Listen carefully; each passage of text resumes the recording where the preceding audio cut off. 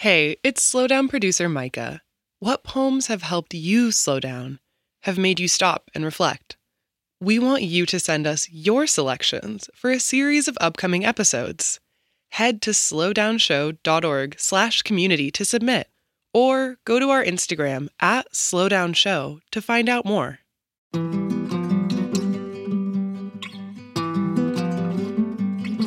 I'm Major Jackson, and this is The Slowdown.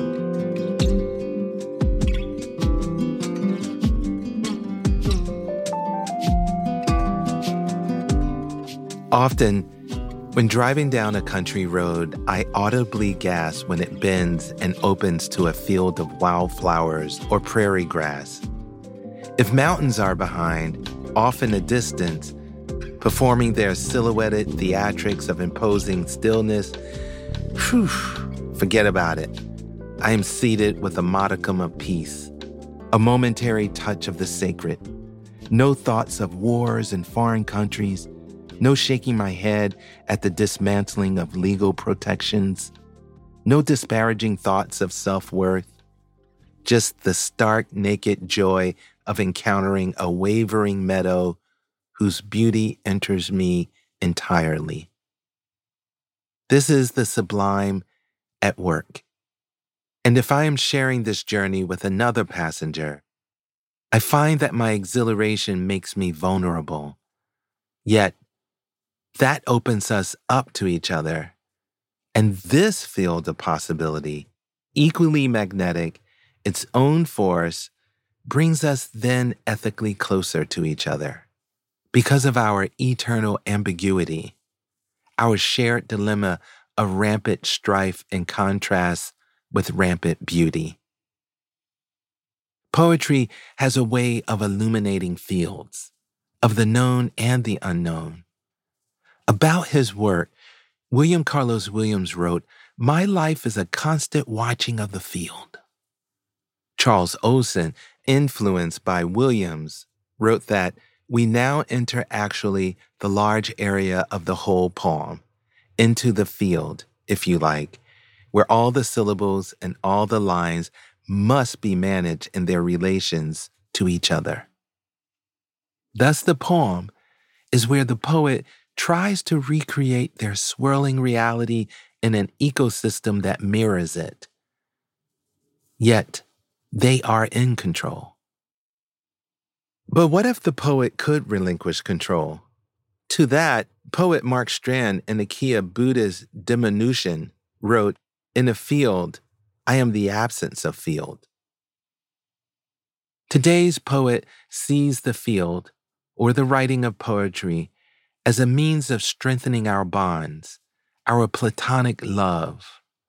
It's a labor of seeing that transforms those fragmented moments and unconnected objects in the world into an ever-expansive, idealized symbol of desire and understanding. Labor Theory of Value by Angie Sijuan Low. Like waking up elsewhere with a utopian longing, looking outward, seeing the moon nearly sunken through the ashes of East Precinct. So then the field vindicates us also, returns us to our roots sleeveless against ourselves.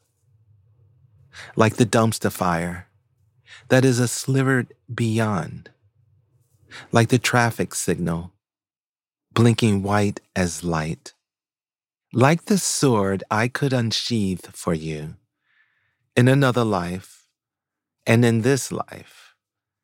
This life we've learned to hypertrophy our love inside, only to say, "Comrade, I have no objectives." Why constellate the field when the field was only a cipher for our absence? Absence, I have filled with my involute beckoning, transmuting time with that violet pulse. We order chow mein from a window on Harrison. Am I young to say Luxembourg? Am I young to say this could? where the siren fades to a vesper, the summer, how it. In the beginning, in the field, in the mirror, we will bring all the right books on trips toward the sun, until the slime of morning expels us. July's heat drying our ink against their blue. Our faceless against their face.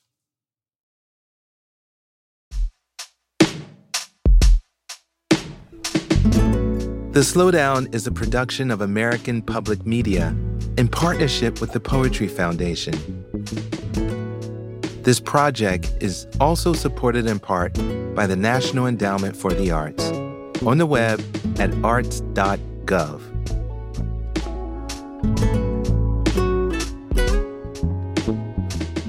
To get a poem delivered to you daily, go to slowdownshow.org and sign up for our newsletter. Find us on Instagram at slowdownshow.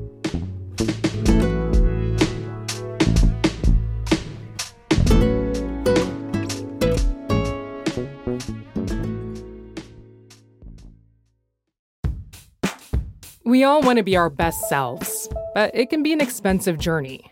From experimenting with alternative medicine. I was working with a natural, holistic nutritionist and never really thought about the cost. To splurging on fast fashion. I was spending all my tips. I was definitely spending $200 a week. I'm Rima Reis, host of Marketplace's This Is Uncomfortable. This season, we explore the cost of self-care and the real motivations behind our spending choices. Listen to This Is Uncomfortable wherever you get your podcasts.